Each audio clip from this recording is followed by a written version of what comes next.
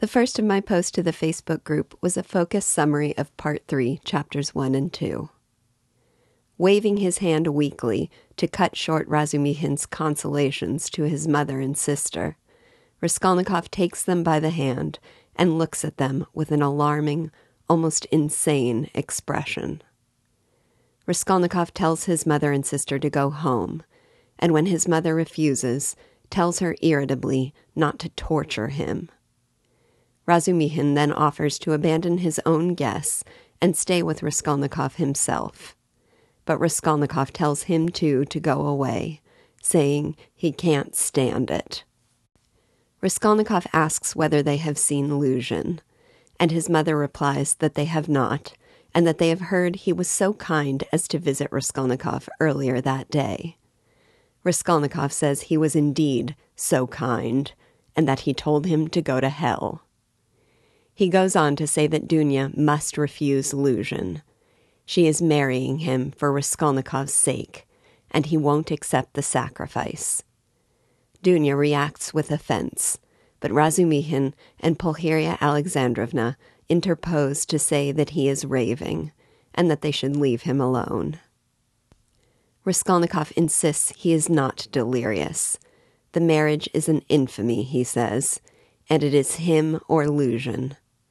Razumihin calls him a despot, and Raskolnikov turns to the wall, exhausted. Avdotia Romanovna looks at Razumihin with an interested expression in her flashing black eyes that makes him start. Pulcheria Alexandrovna says again that she will not leave Raskolnikov, but Razumihin insists she must accompany Avdotia Romanovna to the disgraceful lodgings found for them by Luzhin.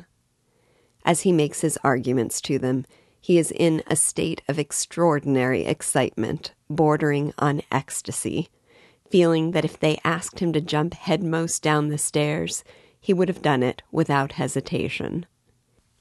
He gives his arguments while gripping their hands tightly in his huge bony paws, and when they pull away, he only draws them closer. Both Avdotia Romanovna and Pulcheria Alexandrovna feel anxious and alarmed at his eccentric behavior. But, given Nastasia's favorable account of him and his own evident good nature, they are reassured. He persuades them to allow him to conduct them home, saying he will run right back and then bring them a report on how Raskolnikov is doing, after which he will fetch Zosimov and bring him for a second doctor's report. Then he will sleep in the passage, and Zosimov at the landlady's, so they can keep a close eye. Avdotia Romanovna agrees to this plan, telling her mother that they can trust him, and he responds in ecstasy that she understands him because she is an angel. Pulcheria Alexandrovna looks at him with suspicion, wondering whether he is really capable of carrying out his promises, given that he is drunk. He sees through her look and assures her that he is not drunk from wine, but from meeting them. He proclaims his love for them, saying they seem to have fallen from heaven, but also reprimanding himself for talking nonsense because he is utterly unworthy of them. Razumihin begins raving. First, he talks about how Zosimov fears that Raskolnikov is going mad and mustn't be irritated, which alarms them both. But he assures them it is not so. Then he begins telling them about an argument over individualism that nearly brought him to blows at the party. His friends advocate for the complete absence of individualism as the highest point of progress, while he believes it is better to go wrong in one's own way than to go right in someone else's. He looks at them wildly, squeezing their hands, asking, "Am I right? Am I right?" Pulcheria Alexandrovna cries that she does not know, while Avdotia Romanovna says she agrees with him, but not in everything. He calls her a fount of goodness, purity, sense, and perfection, and falls to his knees before her. He declares himself a luckless fool, unworthy of loving her, and then, as they arrive at the scandalous lodgings, calls her fiancé a scoundrel. He then apologizes for forgetting himself, but proceeds to criticize Luzhin further, calling him a spy, a skinflint, a speculator, and a buffoon. He says that though he and his friends might be drunk, they are honest and will talk their way to truth, while Luzhin is on the wrong path. He departs, and Pulcheria Alexandrovna pours out her anxieties over whether they can trust him, and whether it was right to leave Raskolnikov, and over Raskolnikov's strange, sullen behavior. Avdotia Romanovna reassures her mother that he is just unhinged by illness, and as Pulcheria Alexandrovna sits down to await Razumihin's return, Avdotia Romanovna paces the floor, lost in thought. Dostoevsky tells us that though Razumihin's sudden, drunken infatuation was ridiculous, it was also justified. Avdotia Romanovna is good-looking, well-proportioned, and self-reliant. Her face is radiant with kindness and vigor, as suited to thoughtfulness as it is light-hearted laughter. It was natural that a warm, open-hearted, honest giant like Razumihin should lose his head immediately. Pulcheria Alexandrovna, too, is beautiful. Her face, sunken by anxiety and grief, is still handsome and younger than her age. She is emotional and yielding, but also a woman of principles, which nothing can induce her to cross. As he promised, Razumihin returns, saying that he found Raskolnikov sound asleep, and the two women are grateful for his competence and devotion. An hour later, he returns with Zosimov, who had come reluctantly, but who, when they receive him like an oracle, enjoys the satisfaction of flattered vanity. He tells them, addressing himself only to Pulcheria Alexandrovna, while stealthily observing her beautiful daughter, that the invalid is getting along satisfactorily. He attributes Raskolnikov's condition to his miserable poverty and to a certain monomania. He advises the avoidance of all fresh shocks and expresses hopefulness that the presence of his family will bring about recovery. He departs with an impressive bow, and Razumihin follows him. When he comments that Avdotia Romanovna is a fetching girl, Razumihin flies at him in rage, takes him by the throat, and tells him not to dare. He then tells Zosimov that he is to sleep at the landlady's flat, offering him advice about how to melt her like wax.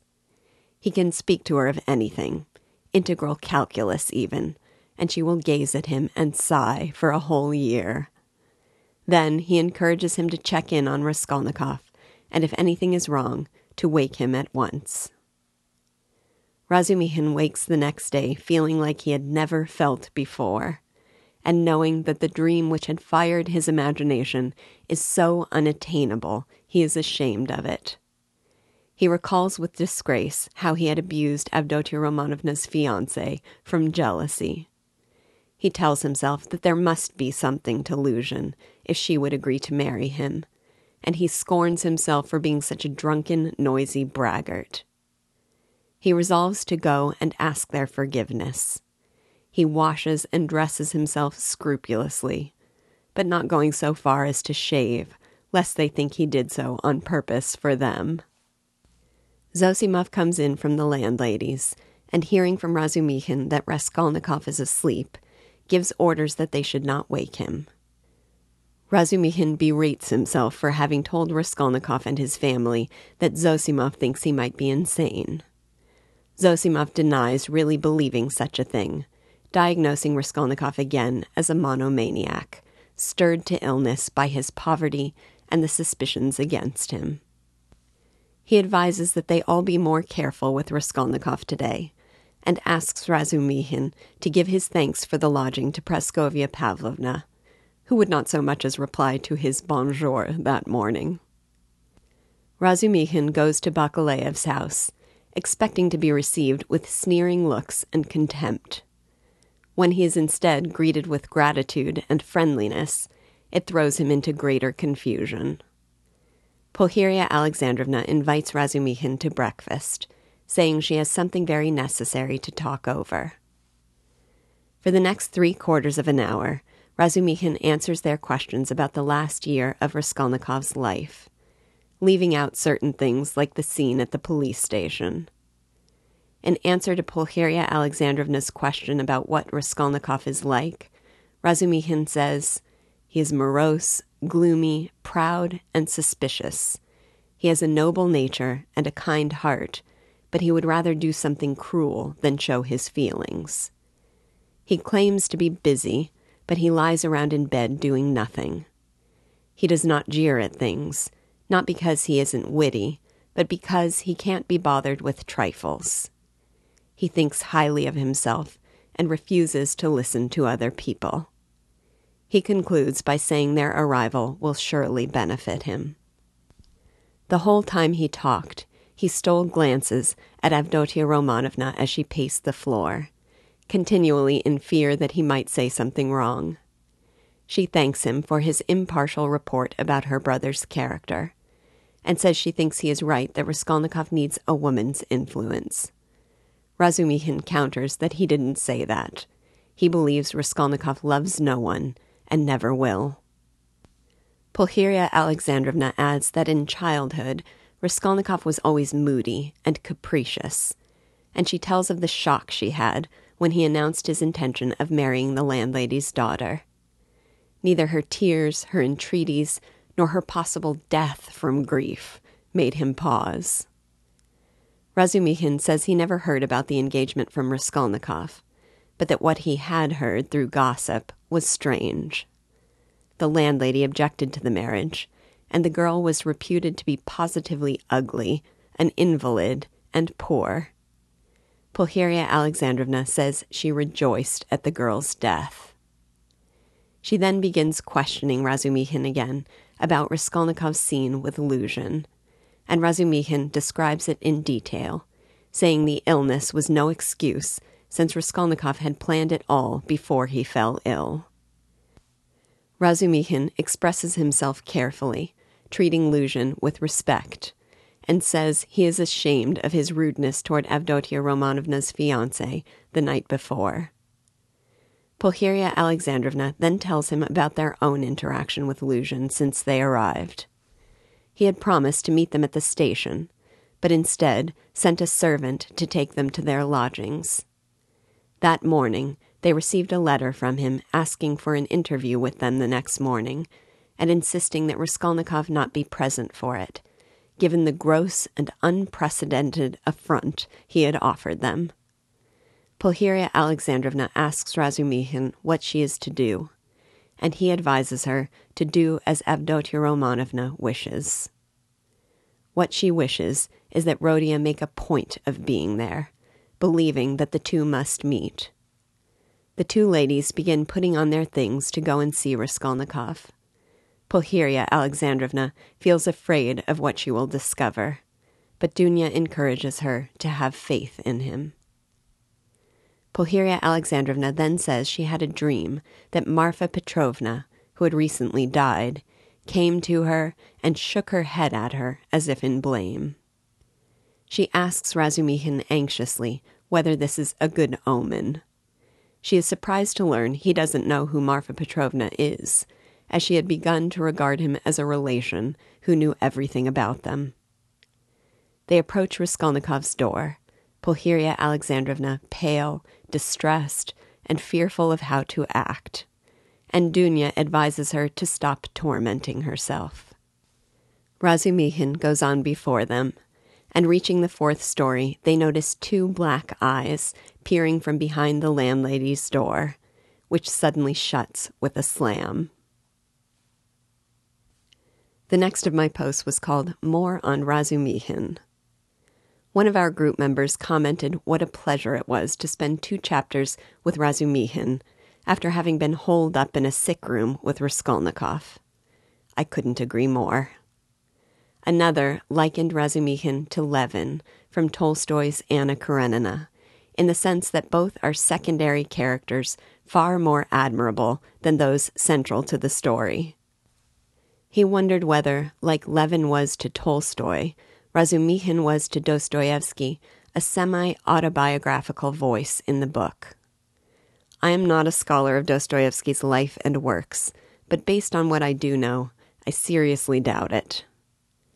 Dostoevsky seems clearly fond of Razumihin, presenting him, in the best summation of his character, as, quote, a warm, simple-hearted, honest giant, unquote. But though he regards him as a kind, guileless, and generous man, I also have the impression that he regards him as a bit of a buffoon. Razumihin is charming, but I think he is also presented as having an optimism that is naive, an intellectual confidence that is superficial, and a simple joy in life that is unfortunately a consequence of both. My impression, having read this novel and Notes from Underground and The Brothers Karamazov, is that Dostoevsky regards the untortured life as not worth living. He seems to think that man is corrupt by nature, and that a life of meaning and reflection requires that he penitently weep. Regardless, Razumihin's presence in these chapters was unequivocally refreshing, and it is worth examining more closely both what makes him so lovable and what disqualifies him as a Dostoevskian hero. It is impossible not to be charmed by his immediate and irrepressible love for Dunya. How he starts at her flashing glance, how he declares himself drunk from love, how he proclaims her fallen from heaven, how he feels ready to throw himself headlong down the stairs at her command. Razumihin says at one point that Raskolnikov would rather do a cruel thing than open his heart freely. In that sense, he is Raskolnikov's opposite. His heart is wide open, and we cannot imagine him capable of cruelty. Also charming is his bear-like and overzealous protectiveness and affection. He squeezes their hands till it hurts, almost frightening them with his affectionate gestures.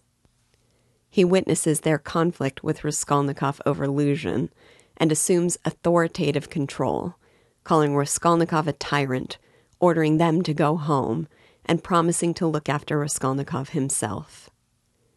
He is so sweetly and candidly self-deprecating about his own unworthiness of Dunya. He apologizes for his uncontainable love. He begs them not to laugh at him, and declares he will douse himself with cold water from the gutter to bring him to his senses. He agonizes over how to present himself the next day, desiring to clean himself up for their sake, but not too much, lest they interpret him to believe he has any real chance with her. But as lovable as this all makes him, it also seems to me there's an undeniable quality of superficial lightness and unseriousness about his character. It is Raskolnikov who can see Luzhin's soul, where Razumihin is more content to assume the best about him. His overzealousness, squeezing their hands like a vice, is simultaneously adorable and a little oafish. And his doting affection for Raskolnikov, his willingness to endure his cruelty, his eager excuse-making for all the behaviors that point to his crime, all this makes him seem overly trusting and a bit naive. It was all there in our first introduction to Razumihin, before we had even seen him. He is good-natured, intelligent, candid, but certainly rather a simpleton. For those who've read Arrowsmith with me, I think the similarities to Sundelius are striking, and I love them both. But I think they aren't the heroes of the stories because their joyful spirits are in defiance of the universe as the authors see it. The last of my post was called Favorites. I thought I'd share a few of my favorite moments from this chapter, and I'd love to hear some of yours. First, I absolutely adored Razumihin's ranting aside about his friend's conformity and contempt for individualism. At my school, Van Damme Academy, we swear allegiance to the principle of hierarchy, which means we work hard to ensure that the knowledge we teach our students is not memorized and repeated like a parrot, but utterly, sincerely, and independently their own. Now, in tribute to that principle, I am armed with the words of Razumihin. Quote, "What do you think? You think I am attacking them for talking nonsense? Not a bit. I like them to talk nonsense. That's man's one privilege over all creation. Through error, you come to the truth. I am a man because I err. You never reach any truth without making 14 mistakes, and very likely 114. And a fine thing, too, in its way. But we can't even make mistakes on our own account. Talk nonsense, but talk your own nonsense, and I'll kiss you for it. To go wrong in one's own way is better than to go right in someone else's. In the first case, you are a man. In the second, you're no better than a bird." Unquote. Also, I loved the further exposure of Zosimov's pretentious phoniness, captured in the scene of his report on Raskolnikov's health to his mother and sister. He is immediately struck by Avdotia Romanovna's beauty. But rather than guilelessly flinging his heart wide open in the style of Razumihin, he plays it cool, trying hard not to let on that he has noticed her, and smugly believing this self-control somehow gives him the upper hand. Quote, "He spoke with marked sympathy, but with the reserve and extreme seriousness of a young doctor at an important consultation. He did not utter a word on any other subject, and did not display the slightest desire to enter into more personal relations with the two ladies." Remarking at his first entrance the dazzling beauty of Avdotia Romanovna, he endeavored not to notice her at all during his visit, and addressed himself solely to Pulcheria Alexandrovna. All this gave him extraordinary inward satisfaction. Unquote. Where Razumihin's unreserved affection is charming, Zosimov's literal lip-licking admiration is gross. Finally, I laughed out loud at Razumihin's pickup artist advice to Zosimov about how to seduce the landlady. Quote, "But she won't care a straw whether it's you or I, so long as somebody sits beside her, sighing. I can't explain the position, brother. Look here. You are good at mathematics, and working at it now. Begin teaching her the integral calculus. Upon my soul, I'm not joking. I'm in earnest. It'll be just the same to her. She will gaze at you and sigh for a whole year together. I talked to her once for 2 days at a time about the Prussian House of Lords, for one must talk of something. She just sighed and perspired." Unquote. I laughed even harder at how much Razumihin had underestimated that the success of these methods had to do with the fact that they were implemented by him, and how utterly they fail in Zosimov's hands. The landlady wouldn't even acknowledge him when he said good morning. If you had any favorite scenes, lines, moments, insights from these chapters, share them in the Facebook group or send me an email. I love to hear them.